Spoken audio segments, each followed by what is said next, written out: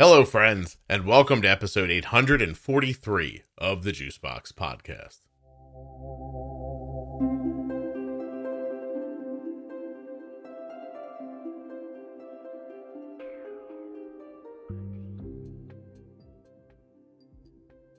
Today I'll be speaking with Lisa. She is the mother of a child with type 1.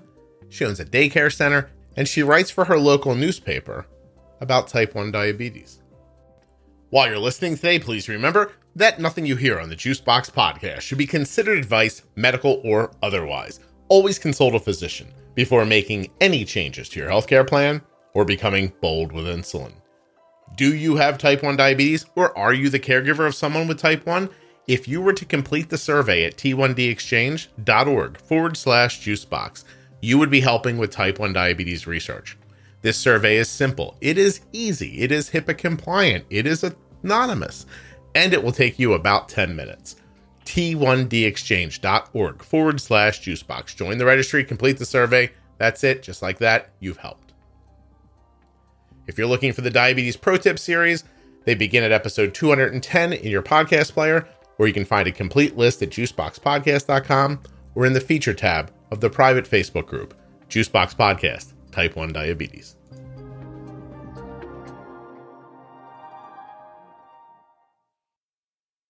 This show is sponsored today by the glucagon that my daughter carries, Gvoke HypoPen. Find out more at gvokeglucagon.com/juicebox. Today's podcast is also sponsored by the Dexcom G6. Dexcom.com/juicebox. Check it out. See if you're eligible for a free 10-day trial of the Dexcom G6. See your blood sugar speed, direction, and number all in one place on your receiver or smartphone. Dexcom.com/juicebox. I am Lisa Seitels. I am a mother of 4 children, a wife to my husband, Sam, and I own Reed Preschool and Camp Tuscaloosa here in Hamilton, New Jersey. You have a preschool. That's interesting. Yes. Wow. How old are your children, top to bottom? So Jaden is 9, Casey is 7, Ashton is turning 5 in August, and Sora is turning 3 in August. Which one has type 1? Casey, my 7-year-old. Casey does. And you started a daycare just because you had so many kids. It was the only way you could afford to take care of your kids. So actually, this place has been in existence since 1954.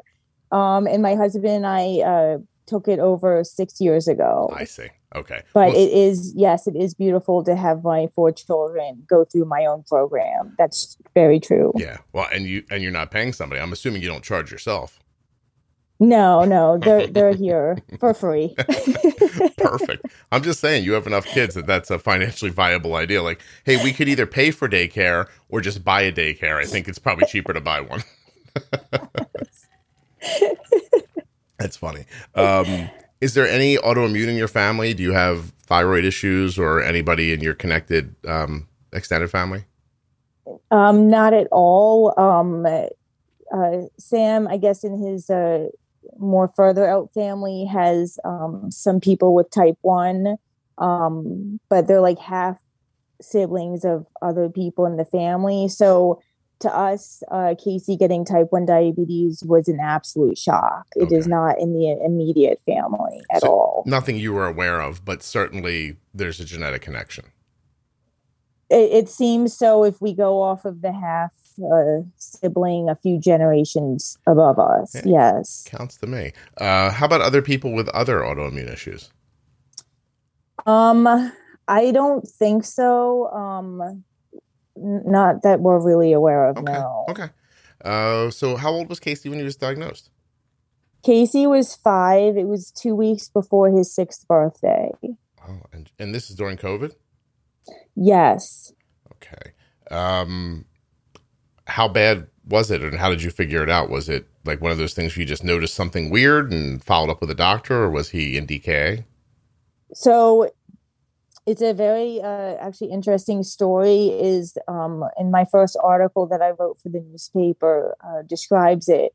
But he had all these symptoms, but they, as for most people, unless you're aware of type 1, they all seem like separate and unrelated. And it had started with me noticing that he seemed to be losing his baby fat.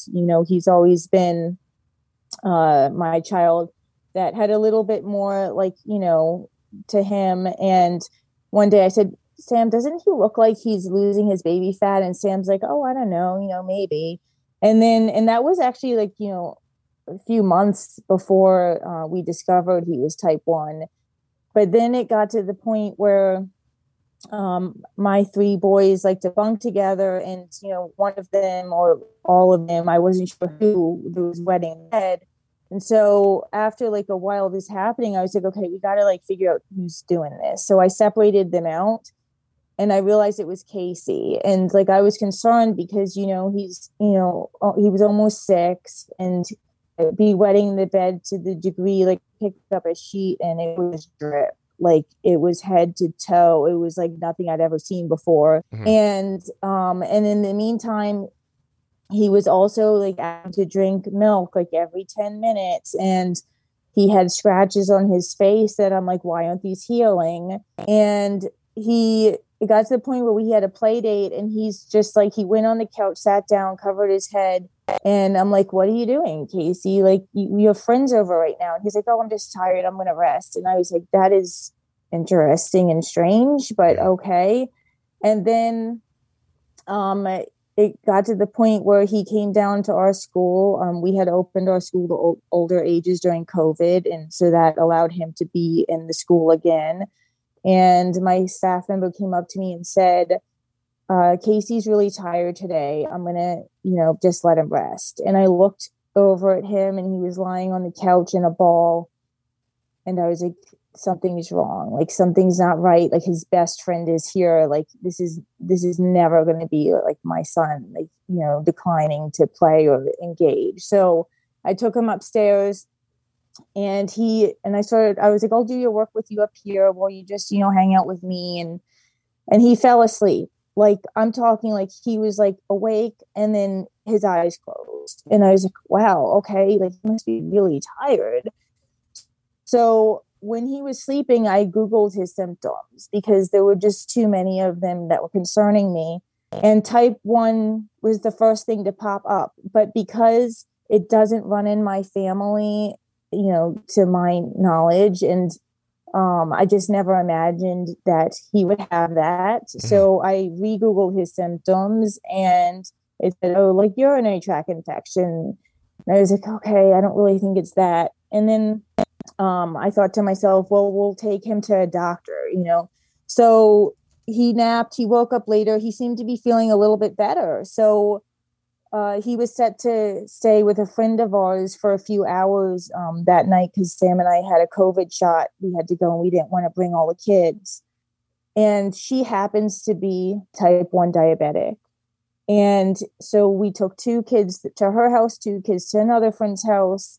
And when we came back to pick him up, I had just told her ahead of time. I never mentioned I Googled anything. I never even mentioned type 1. I just didn't cross my mind that it could be. And when we picked him up, Sam gets in the car, and he says, Steph thinks that Casey's diabetic. And the minute he said that, all the alarm bells went off because that's what had popped up on Google. Yeah, and you just kind of said, oh, no, it's not that. Right. How yes. And I was terrified. Yeah. And I had read about ketoacidosis, so I knew it could be serious.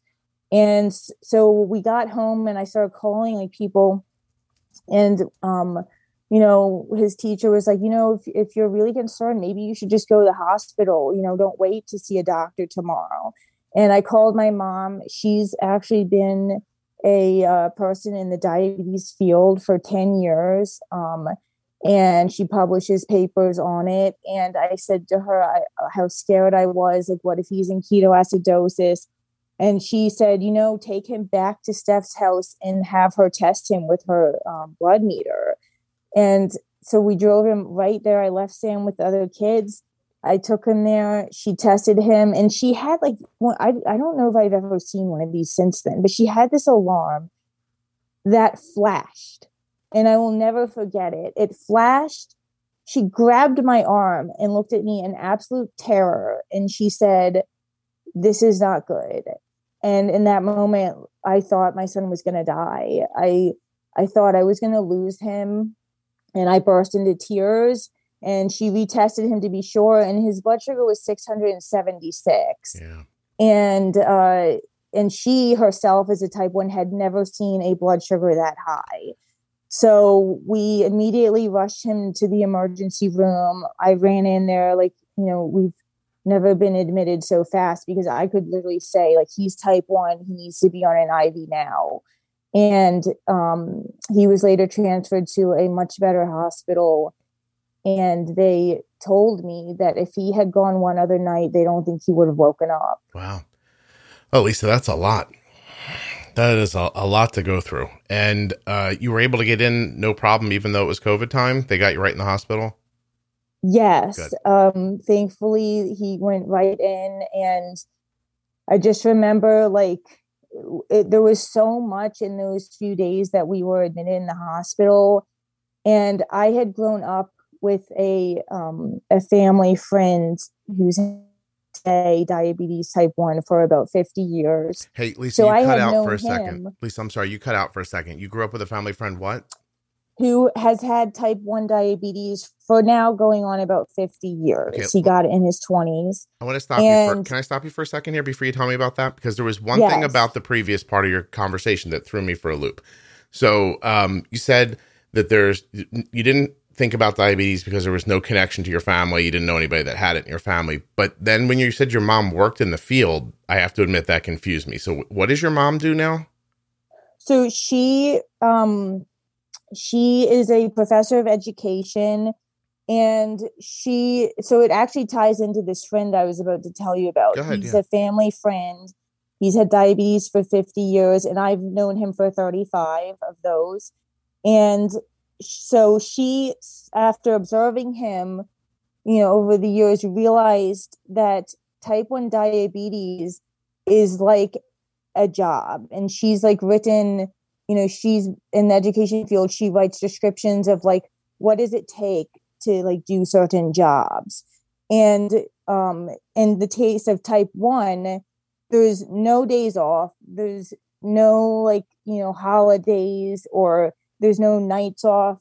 There's just no time off, period. And she realized that to take care of type 1 is at least as complicated as a middle level job. Mm-hmm. So if you think about like what you have to do to respond to type 1 during the day, during the night, all the unpredictable factors involved, like treating a problem, do we even know what the solution is to the problem right now? She was compared to being a lawyer. How does it compare to being a custodian? How does it compare to this? And it's a very complicated job that people don't sign up for, and they don't want either. So the rate of non-compliance for caring for type 1 can be like sort of low.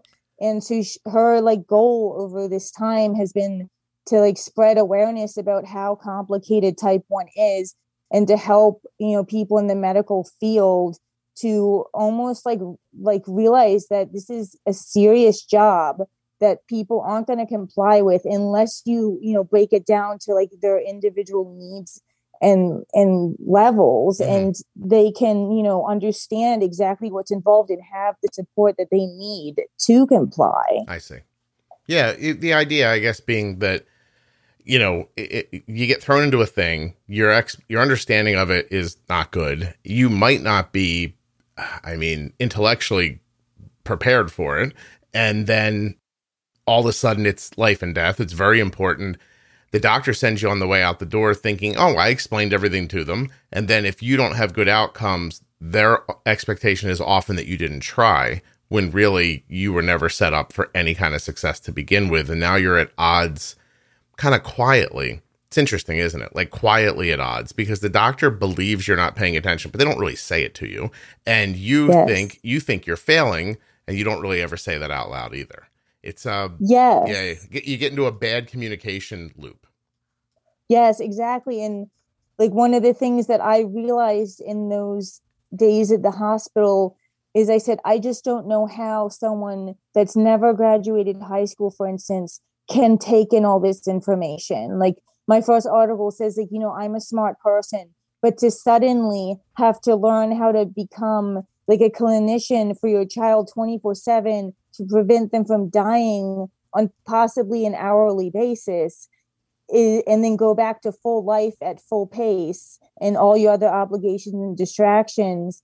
Like it's a job that like they're sending you out to do it with like almost no preparation, and they're throwing all this information at you like, oh, you should be able to absorb this in about 3 days over 6 hours. Yeah. And it's not the case. You leave the hospital feeling terrified and knowing that you have, so much that you still have yet to learn, so much that you don't understand. It's frightening. And in some cases, like we had like almost no support from the medical field when we left because our insurance was ending. The one we had, the company had gone bankrupt. So we suddenly had to go to a different insurance that no longer accepted that hospital. And to get an appointment at the next hospital took months. So we were literally left hanging, and we relied on people in our town, our friend, like my mom, who has more knowledge than the average person,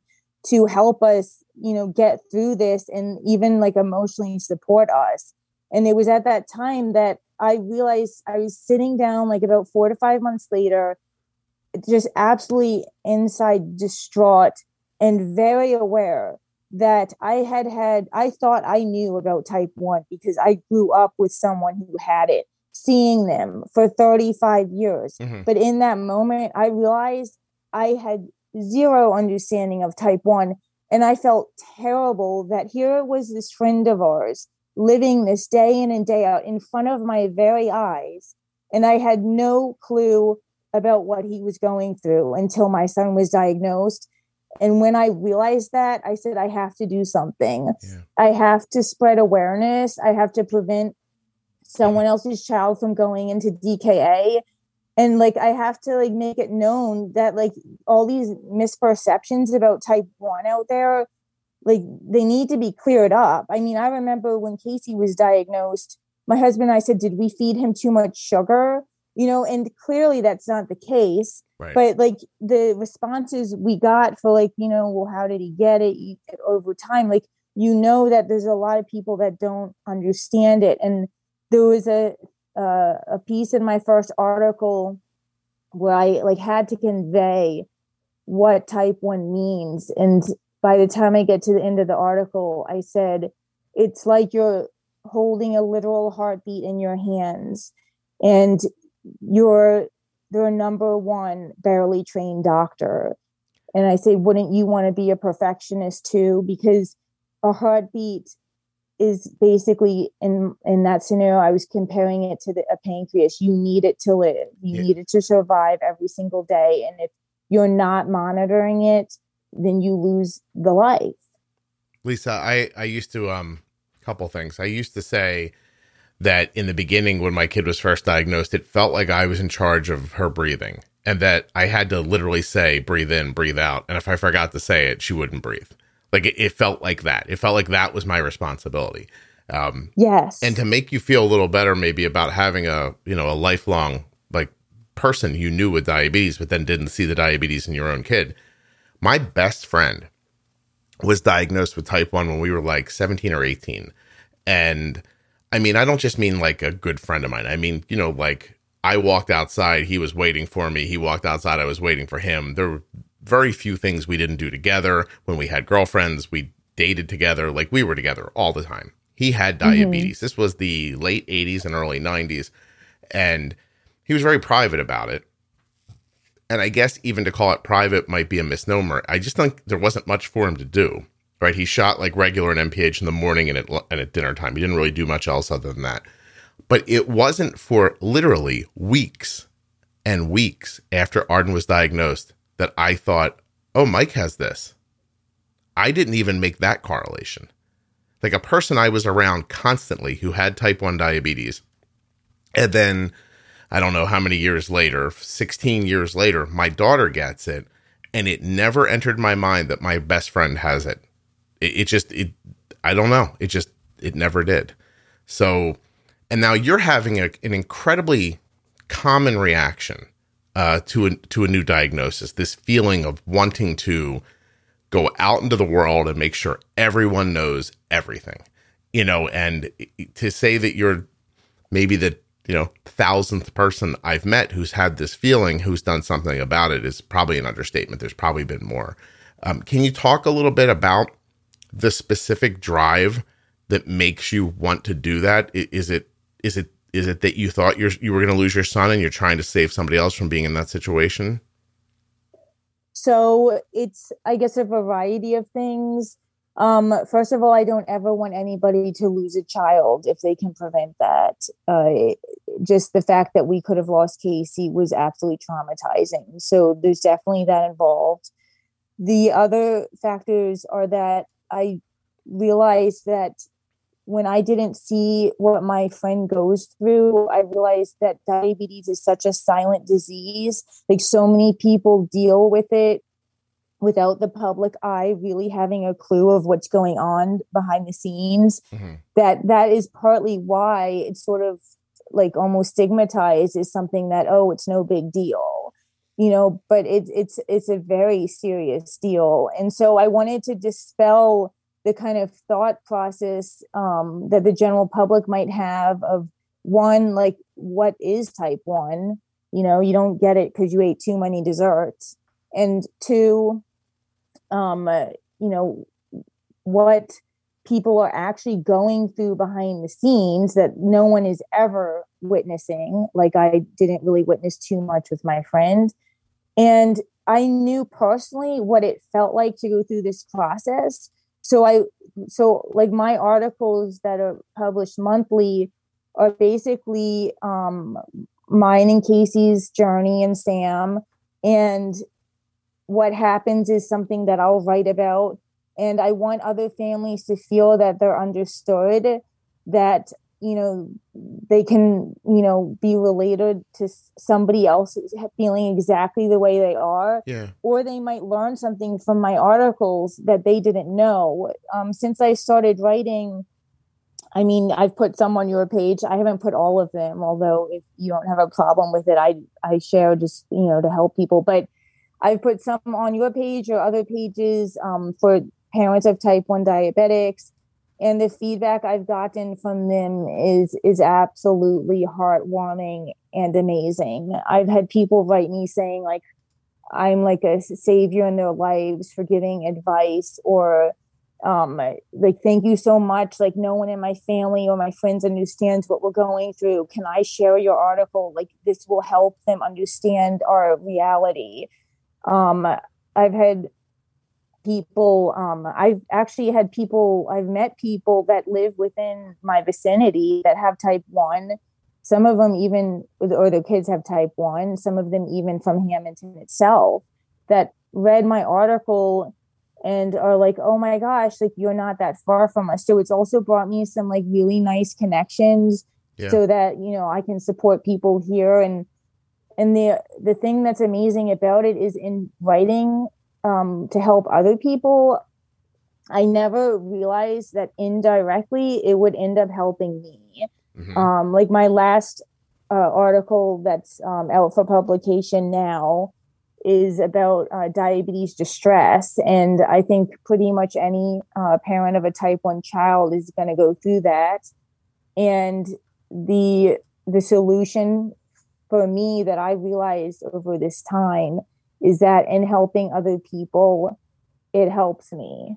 Yeah. It helps me get through this. And I know that if I can make a difference in someone's life, that's amazing. I thought, like, if my article reached one person, maybe it saved one life, even if it's like 10 years from now, someone remembers reading about DKA, or whether my article helped one person explain this disease to their family. But in the end, I saw that my articles have ended up helping maybe even hundreds of people, manage through this. And like, I couldn't really ask for more than that, just knowing that I can like maybe make a difference in someone's life. There Yeah. was the one article I wrote about the meaning behind a diversity. I know that not everybody, wants to feel the need to celebrate a day their child was diagnosed with a life-changing disease. But the article was more of like the perspective of like, well, we can't make this disease disappear, but we can decide how we respond to it. Mm-hmm. And I got almost more feedback on that article than even many of the others, where people wrote me and said, like, you changed my perspective. Like, I'm going to go bigger on this celebration, or I'm going to celebrate now. I wasn't going to before. Like, I literally changed, and maybe I've impacted someone's life for like 20 anniversaries to come, whereas before they may never have, looked at that day as something to try to make positive in some way, Lisa, where do you write these? I write them, and I live in a small town, and there's a local newspaper here called the Hamilton Gazette. And way back before COVID hit, my husband and I were writing articles for them about parenting and with our experience in childcare. And then COVID hit, and I was unable to write. I had to focus on my business. But so one day, 5 months after Casey was diagnosed, I sat down and I just wrote that first article. It poured from my heart right into the keyboard, and not one word was changed from the minute I started it to the minute I ended it. Mm-hmm. I emailed it to the Gazette and I said, by no means do you have to accept this article, but I've written this, and obviously I'm passionate about spreading awareness, and I plan to write more. And basically, without any hesitation, I got an email back saying, how should we end this? Because at the bottom of all the articles, they say, Lisa Seitels and Sam Seitels are the owners of Reed Preschool in Camp Tuscaloosa, and they have 4 children and are active members of the community. So I said that was fine. And since then, she's been publishing my articles. I can't even begin to say how grateful I am to her, because through her, publishing them, it's allowed me to reach an audience I never thought I would ever reach. And it's made actually other impacts in Hamilton and in the type 1 world in ways that are absolutely beautiful. It's led to huge fundraising events supported by our town. We just recently did one with the Hamilton Lions Club. We're members of the Lions Club, and it was an Easter family event to raise money for JDRF. Mm-hmm. And the Gazette interviewed us about that as well. And the event, I remember thinking, I don't know how many people will show up. And before it even hit 10 o'clock, I think it was 9:45 in the morning, a line of cars started coming, and it just didn't stop. And when I saw that, I started crying because the community support was more than like anyone could ever hope for. There ended up being hundreds of people on our property for that day for this event. Hundreds. That's excellent. It was amazing, and we ended up raising $7,300 for JDRF. That's wonderful. Lisa, how aware are you of the podcast? You listen to it? Your podcast? Yeah. Yes, I really plan to listen to a lot more episodes, but I definitely listen to the ones in the beginning, like where you're, talking about, just what the different terminology means, especially for people just starting out. I just asked. I only asked because your story is incredibly similar to mine, except it happens, later, in time, and it's backwards as far as where you decided to write. So most of what you just described happened to me. My daughter was diagnosed. I felt an overwhelming sense of loss, and then an incredible responsibility to take good care of her. You become incredibly aware suddenly that other people might not know about this. You want to protect them, or maybe put a thought into someone else's head that might help your kid one day.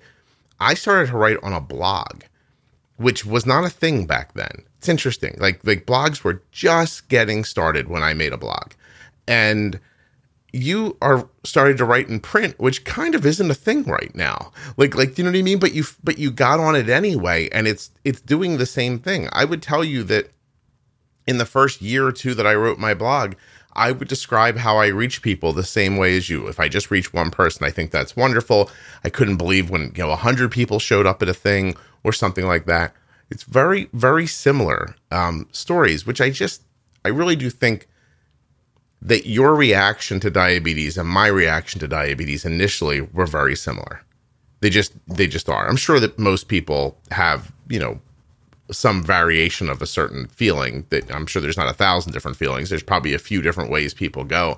You want to get motivated to tell somebody else. It makes you sad. You hunker down, like the whole thing. And you talked earlier about how unfair it is to be thrown into this new job without any training or tools, and obviously no desire to do it initially, and that you have to go back to your regular life and do this thing. Like, you suddenly have 2 jobs. And I've always felt very grateful that when my daughter was diagnosed, I was already a stay-at-home father. So basically the things that I was supposed to do, if I ignored them, it just meant there was more laundry piled up. Not that I wasn't getting paid at my job that I was paying the bills with. You know what I mean? Like, it's an overlooked thing that people get sent home to go back to their lives and to start a new life. And that these 2 things have to happen at the same time, but you don't get 24 extra hours in the day or 2 other hands or 8 more hours to sleep or something like that. Really, really, I'm just fascinated. Exactly. Yeah. Like, I would say like that, maybe that's like a difference between us. Like Reed Preschool and Camp Tuscaloosa are technically like 2 different businesses. They get different age groups of kids, and they keep me and Sam working 24/7. Yeah. So I definitely felt overwhelmed. Not to mention I have 4 kids total. So, it was very overwhelming to me. And we don't have family that lives close to us. My mom is the closest one, about an hour, 10 minutes away. Mm-hmm. So we didn't even have like, oh, hey, I can come over and, give you guys, some time to recover or anything. Like, my mom did come for the first weeks to help out. She's always been like, a huge support for us in every way possible. But it's not like you have like the grandparents that live next door, Right. So it was definitely a lot for us to take in. And like, I am grateful that we had families in Hamilton that were like, if you need anything, like, if you need advice or, need to learn how to do anything, like put on a Dexcom. I remember being terrified of putting on a Dexcom the first time. So I had my friend come over and do it because her type 1 daughter, has been doing this for years more than us. And now I feel silly. I'm like, oh gosh, I didn't know how to put on a Dexcom. It seems pretty easy right now, but it was terrifying because it's such a high stakes disease that if you mess something up, then it's a huge problem. Certainly can be. Yeah. Yes. And like, I think in our journey, a bunch of my articles like touch on different things, but I think the thing that's like probably traumatized me the most in our journey is when a doctor made a deadly error with my son, and we almost lost Casey again because of that deadly error. And I don't know if you've ever talked to anyone else where a doctor's made such a horrendous mistake before. Well, but, we're going to find out in a second, Lisa, because I don't know what you're talking about and I want to hear about it. So Casey had diabetes for how long when this happened?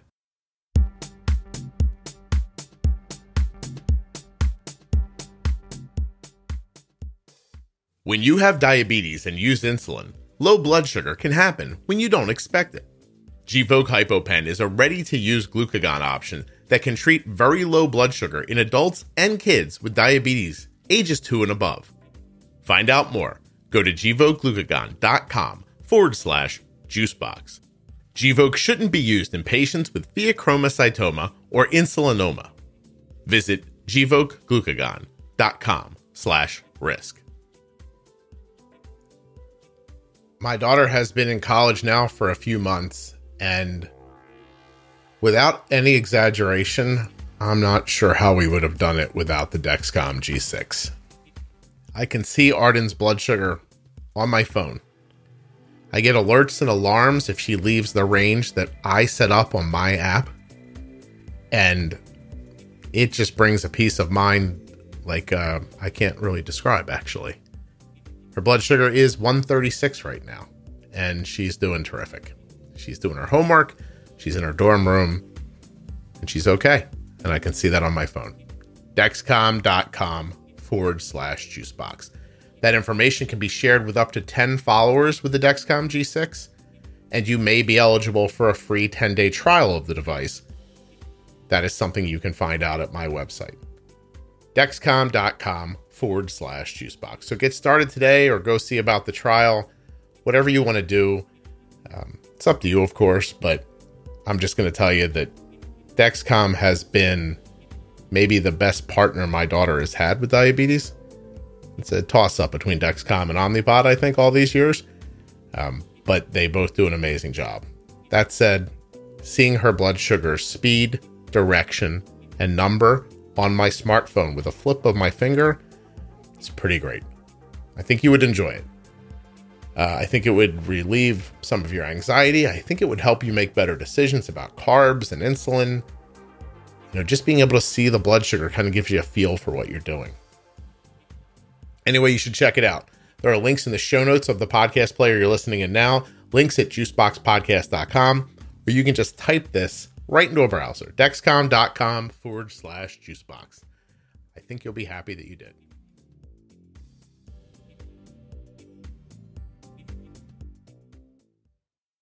We met this doctor in April. He was diagnosed March 1st. And we met this doctor at the end of April. Okay. So it was like 2 months later. And at the time, I was very concerned that I, really didn't have too much of a good feeling about what I was doing to care for my son. Diabetes always makes you undermine your self-confidence. Like, it undermines it. It makes you question everything. And am I doing this right? And, at this appointment, it was a pretty basic appointment. And I had expressed at that appointment, my son's about to start our summer camp. It's active 8 hours a day. I'm worried. I don't know how his blood sugar is going to respond to this. And really, it was just okay, well, we'll see you back 3 months later in July. And I was like, okay. Mm-hmm. And so I went. And, we went through 3 more months. His blood sugar was all over the place. Thankfully, his nurse at school, her son actually has type 1. So I've been blessed in having this amazing person looking out for him at the school. But our camp, it's me and Sam. So basically, when we went back in July, I was very frustrated. I said to the doctor, look, I need more diabetes education. I need somebody to that actually checks in with me more often. I need more. And yeah. I need you guys to explain how the dosing chart works and how, what these factors are that are affecting my son. Because I know activity affects things. Obviously what you eat affects things. Illness affects things, etc. There's all these things that you can't always put your finger on. And so I was frustrated and I demanded that. And I also, explained to him how his blood sugars would just be so high at various points during the day. So he came back in with a new dosing chart that we were going to follow because we weren't doing the calculation part yet. We would just go off of a dosing chart. If he's eating this many carbs, you're going to give him this much insulin. If his blood sugar is this, you'll add that amount of insulin. Right. And we hadn't learned the calculations at that time yet to do it really on our own. So he handed me this chart and I'm looking at it and I'm thinking, okay, it's high, more insulin per the carbs, more insulin per the blood sugar. He did say we're going to try to get those high spikes down. So I was like, okay. And when I left, I was like, gosh, I hope, now I'll feel more confident in managing this condition. And so I bring Casey back. I drop him off at the camp, and Casey, and all I can say to this day is thank God my son was not hungry. And he said, I'm not hungry, Mom. I want to just go play at camp. So I sent him off with his counselor. I told Sam, who was on the property, Casey doesn't want to eat right now. He has a new dosing chart with him. Here it is. And I had to go take my other son, Jaden, to the eye doctor. So on the way there, I was like, I'll run some errands for the camp and then I'll stop at the eye doctor.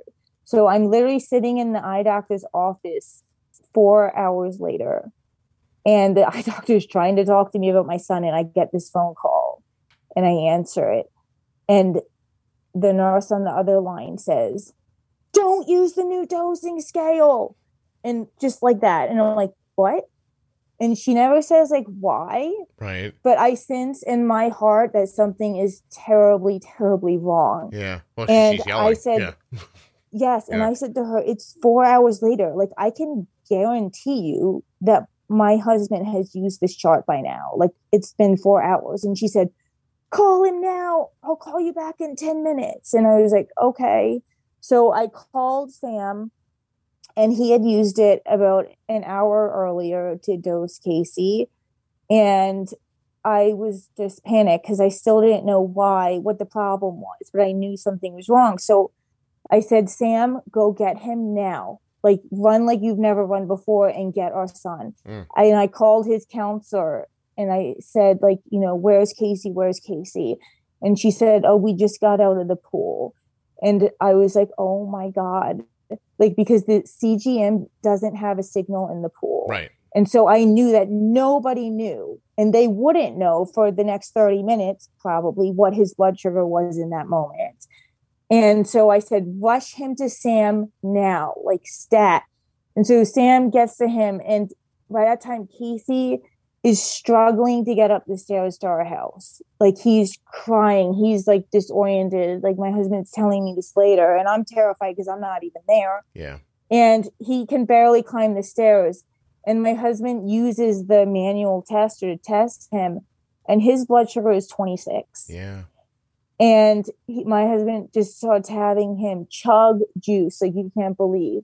And it took, I don't even know, a while until Casey's blood sugar finally climbed back up to 71. Right. And in the meantime, the nurse calls me back and she says, did you get a hold of him? And I said, yeah, I did. I said, Casey's blood sugar was 26 and he just got out of the pool. And she says, oh, no, I am so sorry. This is our fault. I am so, so sorry. And I said to her, I'm not going to lie to you right now, but I'm completely traumatized. Like, my son could have blacked out in the pool. He could have blacked out after he got out of the pool. And like, I don't know, like, people have told us that they don't even know if we could have gotten to him fast enough with the glucagon or any of that with that kind of low blood sugar. And she's like, well, let me call your husband right now, like, and talk to him. So she called him and, assessed how Casey was doing. And she had told me the doctor would call me back. So the doctor eventually calls me and I relate everything to him. And he's like, I'm so sorry. Like, this is our fault. And I said to her, I said, how did this happen? And he's like, well, a nurse took the wrong scale out of a binder. And I'm like, what? Yeah, great. And because this passed before his eyes, it passed before her eyes. Or did you just hand me something from a binder and not look at it? Right.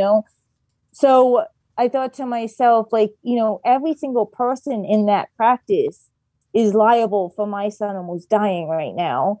And I just couldn't believe it. And he's like, well, his care will be under a different nurse from now on. But in my head, I'm like, and also it will be under a different doctor from now on. This is not okay with me.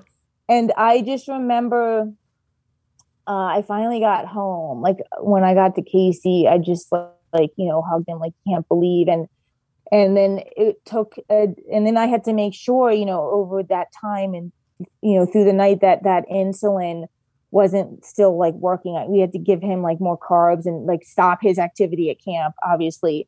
because the scale, when once you added the extra insulin for the carbs and the extra insulin for the blood sugar, it was at least 5 times as much insulin being given to him than before. And as you got higher up the scale, sometimes it would like the highest it would be like 9 times as much insulin, like if you got Wow. that high up the scale, which Wow. thank God we didn't. No. And And it was just like an astounding difference yeah. between what they were giving before. Like, and we all know that half a unit of insulin, one way or the other, can, or even a unit, can like cause some serious effects. So if you get to like 5 times the insulin or more, like he basically had handed us a death sentence and was having us give Casey that sentence by, because obviously we're injecting him with that insulin Yeah. ourselves. I have a question. So do you recall, like, going back to that time, like, for instance, what a unit was to cover,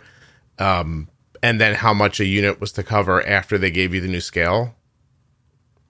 Gosh, I think that's in my article. I'd have to like look back at the article to honestly say like what it was off memory, but Right. do But believe I put it in the article was of it, what.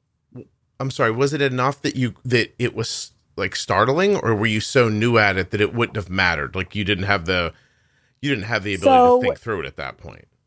looking back, as an unexperienced person that was like, I need diabetes education, I need this and that, I didn't see it when he handed me that chart. Like I was just too new to this, and that's where it comes in actually, that how his life ended up being saved by that nurse calling, is she told me a few months later when I actually met her in person that she called because of my request for diabetes education and understanding the scale. Like she had just seen the notice, I guess, in her computer, Hmm. sat down to look at the chart, do calculations, and she's like, wait, something's not right. None of this makes sense. And that's when she called me in a panic. If I hadn't requested diabetes education and help with that chart, my son might not be alive today. Like I really couldn't say. Yeah. And the when I look back at it now, like way more experience, I would definitely say like 5 times as much insulin to correct like, some high blood sugars during the day. That's too much. Like I think the max dose we would ever have given Casey at that time, I think was like 3 units or so. Now he maybe gets up to, like, if he's going like all out pizza, ice cream party day, maybe he'll get 6 units, but something like that was above that, Right. like that would have been like, at this point in my experience level, a huge red flag. Sure. So it's just that like I was supposed to like trust these people who are supposed to know way more than I know Yeah. about this disease only like 5 months in. What? And it got to the point where my type 1 friend is responsible for saving Casey's life, she said to me, wow, 100% responsibility for his condition is staggering, because you now have to question his medical team. You have to leave wondering, is this accurate? Like you've lost that confidence that you're supposed to have in the medical team. Can I ask you, have they had, I mean, did you leave them pretty soon after that? So I switched location. I never went back after that. So I switched location. I travel over an hour to get to this new hospital for him. Yeah. Because there's nothing really closer that our insurance accepts. And it's under a team that is just completely the opposite. When we first sat down with them, they gave us diabetes education. They asked us, well, what do you know? Explain to us what you know, so that they could see, well, do you know what you think you know? So we did that. They went over stuff that we hadn't really learned well yet. They went over like, more stuff on nutrition. They answered all our questions, and they helped us. They gave us pediatric supplies that I could not get under our insurance. Like, it is crazy to me in this day and age that I am being denied pediatric supplies for my type 1 son. So what we ended up doing sometimes was we couldn't use a pen to inject Casey because he was only on half unit doses, like increments. Right. And the pens came in 1 unit. So they wouldn't even give us half unit syringes either. So I would have to take a 1 unit syringe, put it into a pen, pull out, whatever the half unit, 1.5 units by the half unit, inject it into Casey. And then the pen, of course, is no longer valid because you punctured it. So it can never be used as a pen again. So even if one day he was like, oh, he just needs 1 unit insulin, I can't give it to him from the pen. I still have to use a needle. And it was like these crazy things that I'm going through between his medical team, insurance stuff. It got to the point where I was like, is this the norm for families with type 1? Is this just like crazy, unlucky me? Because if this is the norm, like it's completely unacceptable. But has that like been... we're 100 years in, Yeah. Has that been the case at the new place, or has the new place been better? So the new place has definitely been better. The one thing that irked me is that we got a letter from them saying that they were unable to negotiate a contract with the current insurance we had. And so they were going to no longer be able to accept it. So on a dime, I had to suddenly switch insurance, and which meant that I had to switch pharmacy, medical supply company, and even like figure out like sometimes like at last minute that, oh, his Dexcom is no longer going to come from, this one durable medical supply. Now it's a pharmacy prescription, like things like everything was a mess. And I swear you not, as soon as I get 2 weeks in on this new insurance, I get a letter saying, oh, never mind. We've renegotiated. We'll continue to accept them. And I was like, you've got to be kidding me. 2 thoughts. Are you serious? Let me have 2 thoughts. First thing is, I wondered if the new place was better medically, but the insurance thing, it wasn't what I was wondering. But I will tell you this, and this is a good thing for all of you to know. Hospitals will use their patients the way television programs use their viewers when they think they're going to get canceled. So this is common practice. So like if your favorite TV show looks like it's not going to be renewed by wherever it's on, Netflix or somewhere, then the TV show will go out into the public and say, tweet to this person, make noise on social media, tell people you want to watch the show, blah, blah, blah. Excuse me. I've seen this a number of times. I'm comfortable enough saying that this is true. When hospitals can't get contracts with insurance companies, they gin up the patient population. They get them upset to try to get them to yell at the insurance companies. I've seen this happen a couple of times. It's really shady, but it definitely goes on. So if they think a big insurance company's it's never about, it's not usually about not re-upping. It's usually about contract money. And so the hospitals will try to sick the patients on the insurance company to get public opinion moved in their direction. You used to see it a lot when we were younger. The cable companies would send you a text and say, you're not going to have FX anymore after June 30th. And, if you're not happy about that, somebody better call, Cox Cable and let them know. Or you know what I'm talking about? Yes, and I mean, I can totally see that happening. Oh, yeah, I guarantee that's what happened there. Yes. But my question was more about medically. The new place medically is more stable and has better advice? Yes, and in fact, I finally, at his last visit, which wasn't that long ago, I finally got the doctor I want.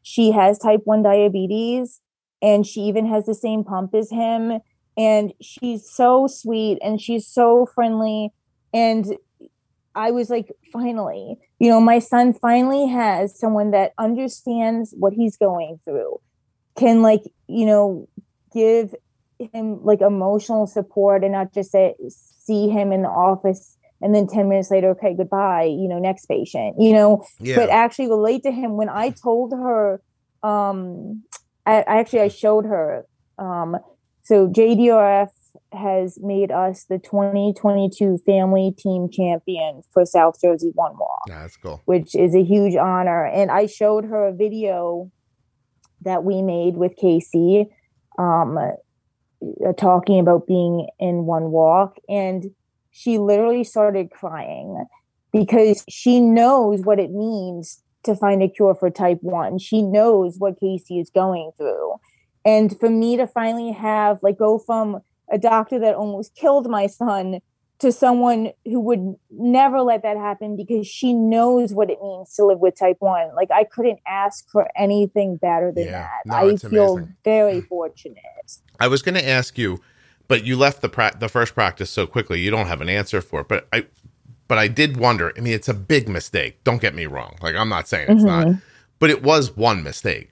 And so was it as easy as a nurse picked up the wrong piece of paper and read you the wrong numbers? And would that crappy care have continued or not? And I get leaving to not find out, because to your point, it did have to pass over the eyes of the doctor. And you would think that someone would look at a number and go, this is a newly diagnosed, 6-year-old kid. We just gave them a new chart that's 5 or 6 times greater than what we had given them. That doesn't make sense. That's not right. Somebody should have noticed. But I do wonder if you would have stayed, like maybe you would have got stuck staying, if you would have learned that that was a one-off problem, or if you would have continued to have problems like that. I don't think I would have stayed because, like, some other examples were like, I just didn't feel like we got enough support. Like, I did feel like it was like, okay, we saw Casey, now 10 minutes later, goodbye, next patient. But also it was because, like, they sent me, it's like they didn't really take the time to know, like, what our situation is. Yeah. And, like, they would send me, like, directions, like, to download the Dexcom Clarity app so they could see his stats. And for me, like, in that time of my life, it was very overwhelming. I'm not, like, the greatest with technology. And I was like, I called them and I said, like, I would really appreciate it if someone could call me and walk me through this instead of saying, here's another 40 steps on your plate to add to your normal day-to-day and night-to-night type 1 management. Yeah. Like, and so they did have a nurse call me because of that and walk me through it. And it did take a while. Like, I was on the phone a while going through this process. And, like, to me, that shouldn't be standard procedure that you just, hey, dumped this in their lap too. Yeah. Like, it should be like, hey, do you need help getting this software downloaded? Like, let me walk you through it. And so the care there wasn't what I think a type 1 family needs. Like, you're trying to do so much on your own with this disease that's so unpredictable and chaotic at times. And, like, you're still trying to learn it. You need more support. Like, one of my articles says, like, the first few months in a diagnosis, you should be seeing someone monthly. You shouldn't be seeing someone every 3 months. You should have someone checking in with you weekly.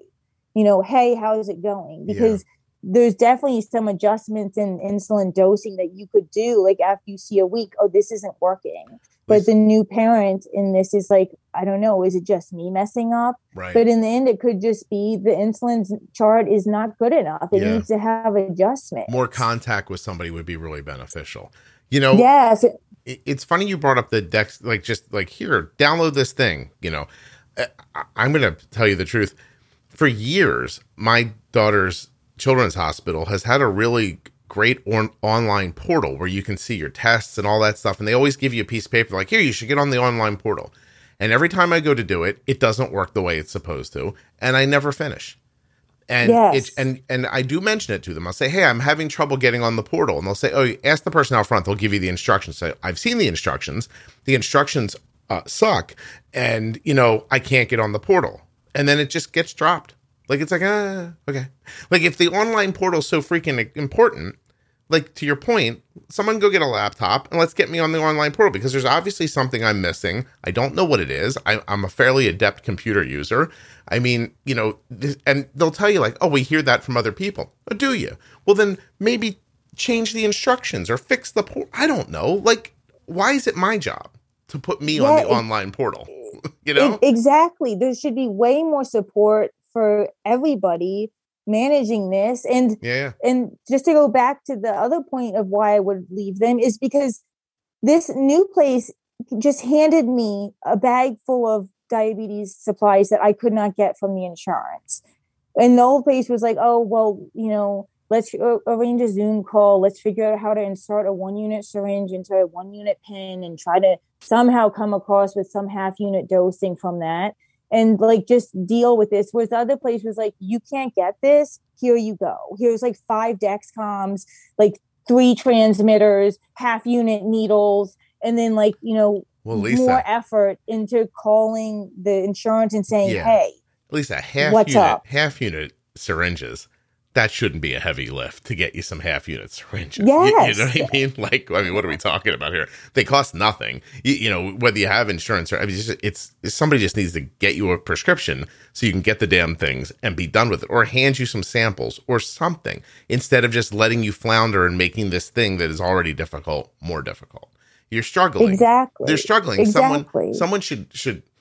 I take your point. When you're struggling, someone should get you past the struggle, not point out that you're struggling and go, "Oh, here's a piece of paper. You should go home and download an app." Like, "Oh, thanks." Fuck you. Yes, exactly. Like there really was like no support, and of course someone like my mom who, like, the last 10 years has made it her living to try to make, medical providers and Probably just the pretty general public upsetting to her, aware huh? of like, this is Yeah. a full-time job. Like, this Yeah. is more complicated than a job some people go to every day. Right. But they walk away with at least a paycheck. Here, like, there's no holidays, no time off. You're not earning any money. You're just like floundering on your own, trying to figure out this crazy complicated disease. Yeah. And like with almost like no support. Right. A lot of our support at the beginning, like I said, came from the town. Right. And the people that knew what it meant to have type 1. Lisa, it's a really interesting mixture, right? Because we live in a society where we say we want to help people, but then our institutions aren't really set up to help them. And so our attitude is, "Oh, you got type 1 diabetes? That's tough luck. Good luck." But our outward messaging is, "You got type 1 diabetes? Oh no, you have insurance and we're a hospital. Come here and we'll help you." And then you go to them and then the help is lackluster at best sometimes. And there are some places where it's terrific. Your experience, not good. And so even that's going on because you keep saying this one thing, which I think is interesting. It's the idea of like you've been thrust into a thing that you don't want. And yet there's no way for you to avoid it. You have to do it. But there's always that underlying feeling of this isn't even something we did to ourselves. Like it just happened. And then there's going to be other people who hear that and think, well, listen, that's bad luck. You know what I mean? Like I had a car accident. I didn't want to have a car accident and my leg broke. And yes. You know what I mean? Like in the end, what you're looking at is a specific story about a bigger picture. And yet somehow kind of the kindest of us, right? The people who become nurses, for great example, like caregivers and people who want to help other people, doctors who say that this is their life's calling, like they all gather together in a place and then are unable or unwilling or don't know how to reform the system that they get put in so that all the things that they wanted to do when they were younger or when they were in school can actually happen. Because this is just like medicine's like politics in that you see a bunch of well-meaning people who are like, I'm going to run for Congress and change the world. And 10 years later, this guy's in the pocket of everybody. You know what I mean? Yeah. Right. Or like a little kid says, I'm going to grow up. I'm going to be a nurse. I'm going to be a doctor. I'm going to go help people. Then they get thrown into the system and the system runs them over. And meanwhile, all this effort and good intentions never reaches the people it's intended to reach. And so instead of this well-oiled machine that could really be, I mean, look at all the man hours and the effort that's being put in by the nurses and doctors. Like, imagine if it was directed back into the world in a more, I don't know, well thought out fashion, or in a way where it wasn't, strings weren't being pulled by money and insurance and all these other things. All the efforts there, you know what I mean? All the efforts there, all the people are there, and the outcome's not there. Yes. And like everyone questions to this day why it's not just a standard procedure to test kids' blood or their urine at a checkup, a yearly checkup. Like, I've seen that question like so much. And I know JDRF is trying to change that, but it's like, well, Lisa, you know what the answer to that question is, though, right? There's so many medical doctors out there that have no clue what type 1 is to this day. They clearly haven't been trained in it. They don't know what even symptoms to look out for, because we all know it's misdiagnosed as flu, strep, stomach bug, growth spurt. To this day, And it's like every time I see like a new family diagnosed on one of these support pages I'm joined to, my heart just hurts because I know what they're going through. And it's like almost like inevitable that that's going to happen, because there's another reason for me wanting to spread awareness is because doctors, if you're going to be like a physician, you need to be aware of type 1. Mm-hmm. And the incidence of it is increasing. I mean, the statistics in the future don't look good. The incidence and rates in children are increasing. And the general public doesn't realize that 93% of people that get type 1 have no family history of it. And it is going to affect any race, gender, ethnicity, anybody whatsoever. Like anyone is at risk of getting this. And so even though the percent people are like, oh, there's only like a 1% chance of me ever getting it. No, I look at statistics very differently than most people, because like I also had a 1% chance of getting a DVT, a deep vein thrombosis blood clot, when my son was born, and I got it. You know, my son only had a 1% chance of getting type 1. Well, he got it, you know? So like, I don't look at a percentage like that. Like everyone needs to be aware that this could land in your plate, or it could land in your friend's plate. If you're a teacher in a classroom, a kid in your class could get it. Like everyone should be aware of what to look out for so that that child doesn't die from DKA or even have to land in DKA, you know? Well, you know, in the end, Lisa, what you're saying is 100% right? In a perfect world, we'd test everybody's urine. We would, you know, everything would happen. But I'm going to tell you right now, like just from what you're saying and a little bit of Googling, there are 73 million children in the United States. And what's it say here? From 2002 to 2015, a study identified 14,638 youths younger than 20 who were newly diagnosed type 1 diabetes, 3916 newly diagnosed with type 2. Even if I'm finding bad numbers, the point is, if there were 1 million kids diagnosed with type 1 diabetes every year, they're going to tell you, well, that's only a small percentage of the children that there are.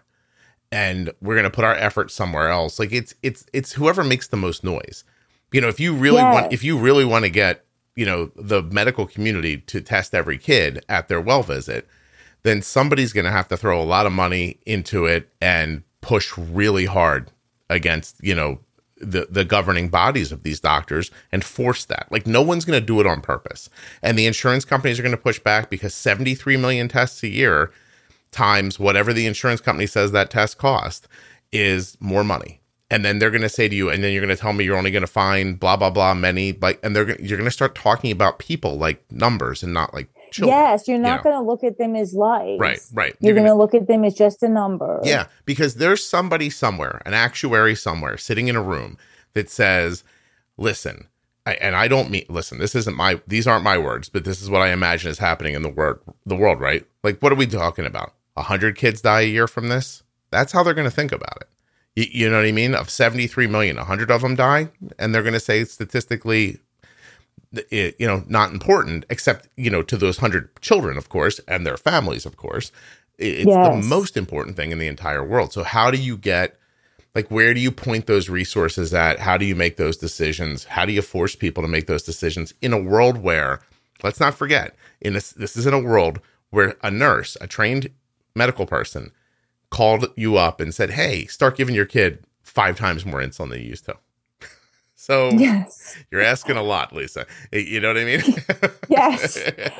I know. Yeah. Like all I can say is, like, at least, you know, through spreading awareness, you know, that's what I said. If I reach one person and they're like, hey, like, I agree. Oh, like someone peeing a lot could be a sign of type 1. Well, maybe 10 years down the road, it's their kid or it's their neighbor's kid. And they're like, why doesn't my son stop wetting the bed? Like, and they're like, you know, something clicks. Well, and they think back, like, if even I save one person, you know, or change some person's life in some positive way, like if it's not going to be at the higher level system, you know, up top, then at least I can do what I can, you know, at my level. I think of you, me even, in the same way, right? I think of what you're doing and what I'm doing is the same thing. Like, we're satellites.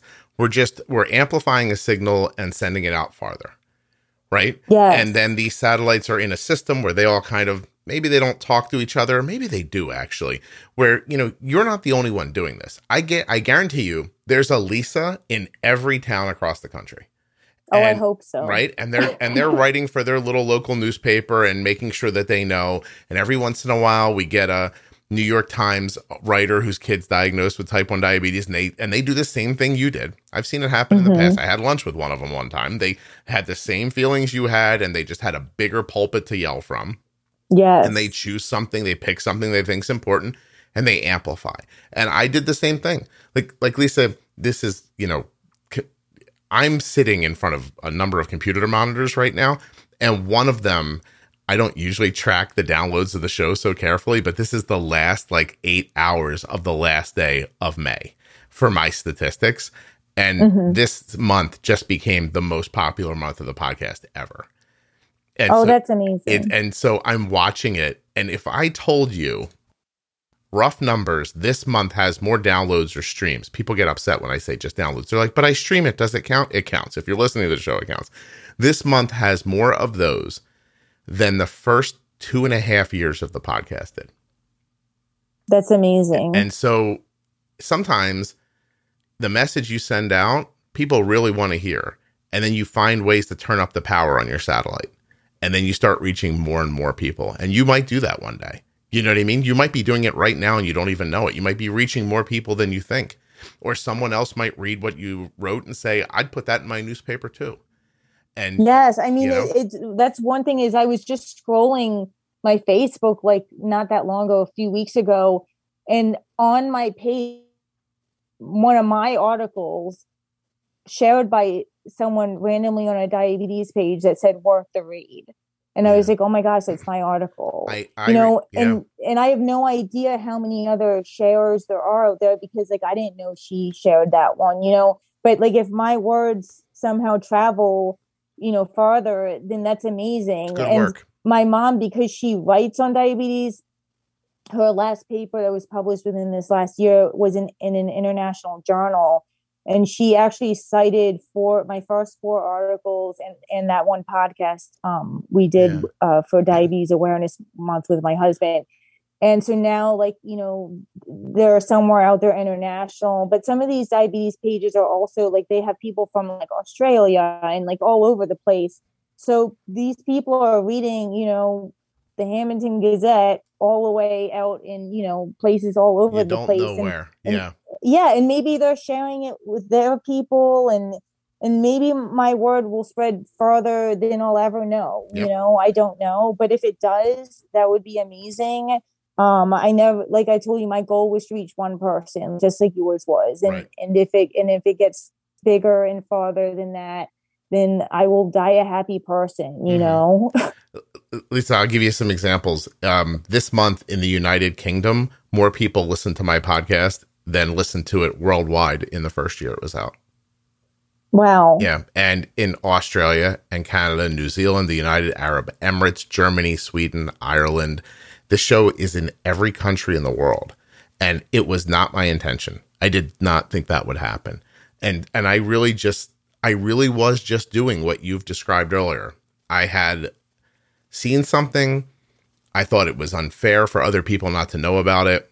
And I said, I wonder how many people, 1, 10, 100 I could reach and hopefully make their lives easier or healthier or something. And now here I am. It's 2022. I wrote that first blog post in 2007. It's a long time ago, so it wasn't instantaneous or overnight or anything like that, but it actually ended up working. And I love your story. I think what you're doing is really wicked cool. And I hope you keep doing it. And I was happy to let you come tell the story here today. I have to go. I'm running out of time, but is there anything that we didn't talk about that we should have? Did we miss anything? No, but I don't know if you're able to link up any of my articles in the podcast notes, but I'm happy to share them if anyone wants to read them.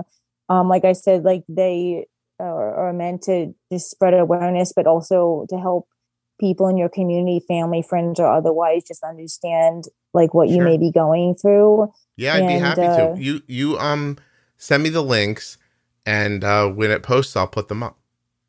Yes. And I will never forget, I have to end by saying this. I will never forget that you said when someone asked how you got on the Juicebox podcast, to say, do you remember what you said? Oh God, Lisa, what did I do? What did I say?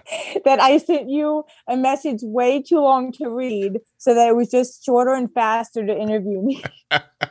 And Lisa, to call this an interview really is specious to begin with, because you are chatty. I found myself thinking you might not know what your husband and children's voices sound like. You are such a good talker. Like, you get going and you know what you want to say, and you're clear and concise, and you tell a good story. Do you let the other people in your house talk or no? Oh my gosh, I'm actually more laid back in my house than my husband. But the funny thing that you mentioned that is my husband said, "Oh, you could talk about type 1 all day, Lisa, you'll be fine." I like. And my mom was like, "Lisa, you're always so well spoken. You have nothing to worry about." No, you were terrific. Yeah, you really were. And I was happy for it. But there was a couple of times where I'm like, I've got to run her over so I can say my thing here. I was like, Lisa, Lisa, Lisa. And then the problem, Lisa, is when I do that, my brain goes, Lisa, Lisa, Cult Jam. And then I I lose my thought for a second. But no, you were terrific. I was thrilled to have you on.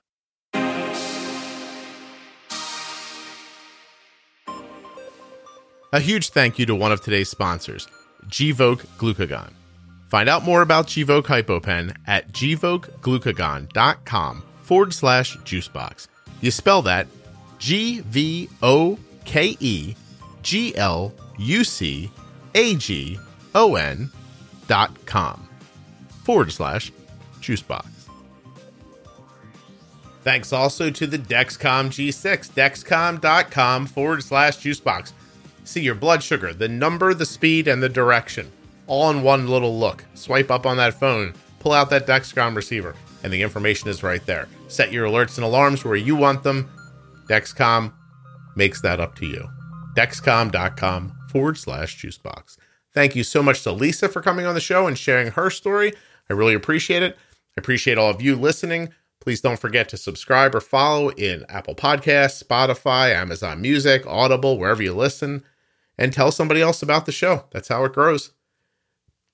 What else? Check out the private Facebook group, Juicebox Podcast Type 1 Diabetes on Facebook. And don't forget the website, juiceboxpodcast.com. All those different series, After Dark, Defining Thyroid, Bold Beginnings, Pro Tip, all that stuff is at juiceboxpodcast.com. There's a big list of them there. You can actually listen to them online if you want, or you can just use the list to refer back to your podcast app. It's completely up to you.